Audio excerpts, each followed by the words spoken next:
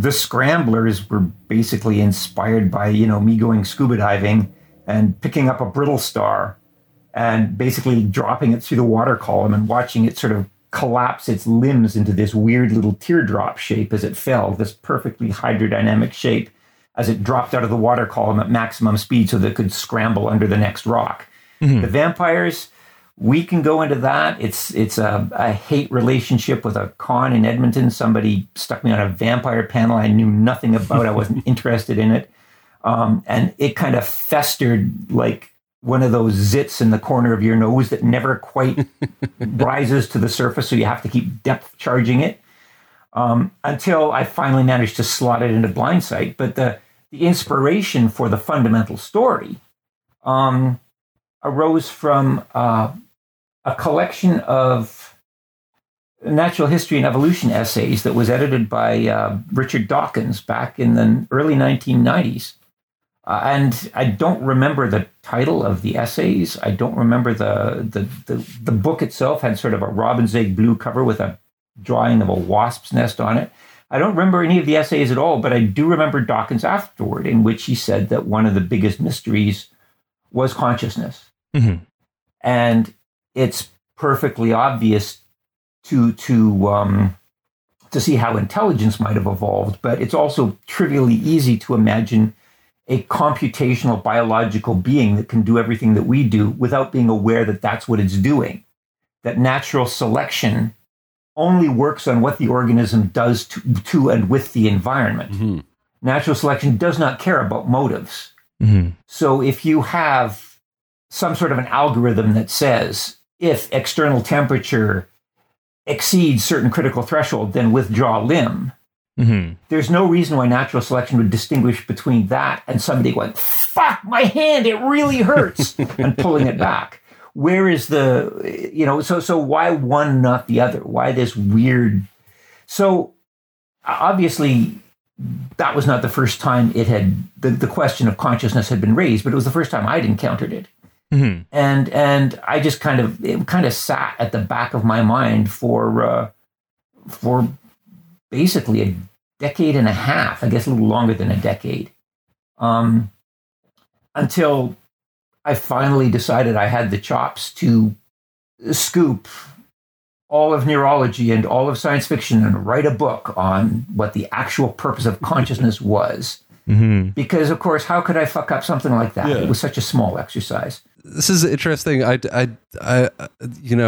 just you talking about the brittle star, I remembered an experience I had as a child, and maybe one of the reasons Blindsight resonated so well with me. But I was hiking the West Coast Trail, just like a pretty easy stretch of it, and there's this portion of beach that's a huge chunk of shale with these kind of pits, and in the pits are these little ecosystems, tide pools with sea anemones, and a lot of stuff I'd never seen before. And I remember being with this group and the person leading the group being like, look at this. This is so beautiful. And I remember staring into these pits and being filled with this sense of total horror and dread that there was this like ecosystem that was functioning seemingly without consciousness, tentacles kind of waving, reacting to people poking at it. I didn't see it as I had a very Werner Herzog reaction to it. It's like when he's like the jungle isn't the birds are not singing, they're screaming, it's collective murder. I had that, and I had a similar, and that resonated with me with Blindsight as well. Well, that's high praise indeed. And I also like the sort of the question of consciousness, right, that you ask in Blindsight, which is effectively like, well, so what is the evolutionary use of this? And sort of, spoiler alert for a book that's been out for a while. And if you haven't read it, turn this off and read it, and then we'll wait. We will wait. We'll wait. Welcome to a 10-hour podcast. I don't have that much longer. So we come to the question of consciousness, and it comes to when we pose the question, okay, well, if somehow I have to be able to like decide to keep my hand in the fire, right? if I have to be able to override this sort of stimulus response, right, and say, okay, well, no, I have to keep my hand in the fire for a religious reason, or I've made a bet, or maybe something cool will happen if I leave it in long enough, or I'm just very hungry and I'm right-handed. Gom Jabbar. Yeah, exactly. Yeah, well, that's kind of what I was getting to. Is that the in Dune? I have several references to Dune in my my sort of notes here, but in Dune, Paul Atreides is tested with having to put his hand in a painful box, and it is determined as to whether or not he is truly human if he can make the decision to leave his hand in the box, because he'll be killed with a poison dart if he takes it out.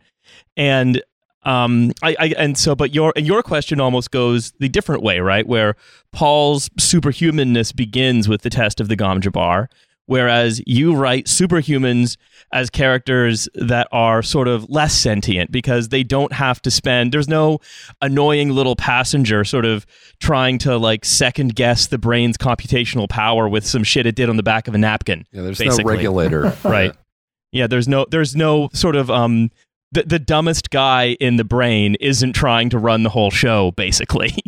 Yeah, I mean the idea of consciousness, unless you're some kind of a dualist who basically believes that God slots something down into your brain and that the brain, in fact, doesn't so much generate consciousness as just act as some kind of radio antenna for this stuff. Mm-hmm. And that's something that some of the physical psychics,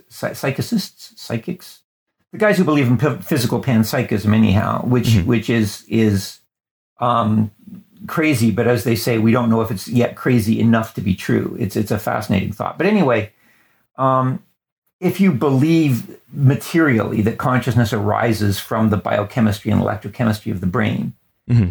it's almost inevitable, I think, that consciousness has to be an after effect of the computational process. It can't precede anything because mm-hmm.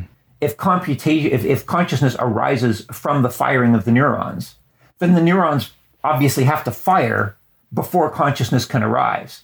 Mm-hmm.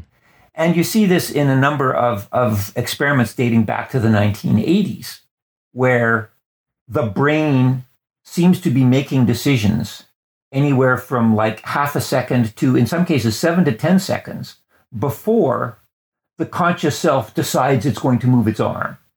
Mm-hmm. And given that the decision has obviously been made prior to conscious recognition, the 2 points, the first is obviously what we're making is not a decision, but we are receiving a memo from the engineers down in the basement mm-hmm. who have said, yeah, we're moving our arm now, guy. And then the old pointy-haired boss gets the memo and said, good decision, I'm glad I made it. I'm imagining those pneumatic mail tubes. Yeah. But the immediate question that emerges from that then is, what the hell do you need the pointy-haired boss for at all if the decision has already been made? Mm-hmm. And some people have said, well, you need consciousness in order to second guess that initial decision. You need mm-hmm. to be able to censor it or stop yourself from doing it. But the next question that arrives is, okay, but making that second guess is also going to be a result of neurological processes, which have to precede consciousness by definition.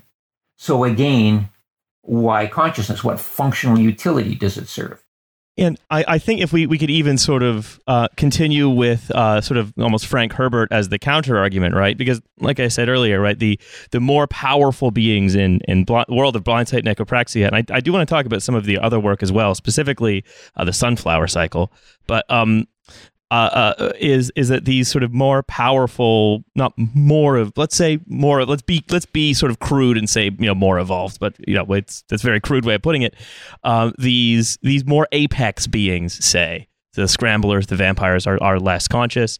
And what Herbert says with the Gom Jabbar test is that what the Gom Jabbar test is that an animal in a trap will attempt to gnaw off its own leg, say, to escape, whereas a human in a trap can use their sort of volition to play dead, wait for their captor, and then ambush them when their captor is less, you might say, wary. But I think you could really make the argument to say, okay, well, all that takes is another subroutine. That doesn't necessarily need a conception of I. That doesn't need to, you don't need to put the sort of, the dumbest guy in charge.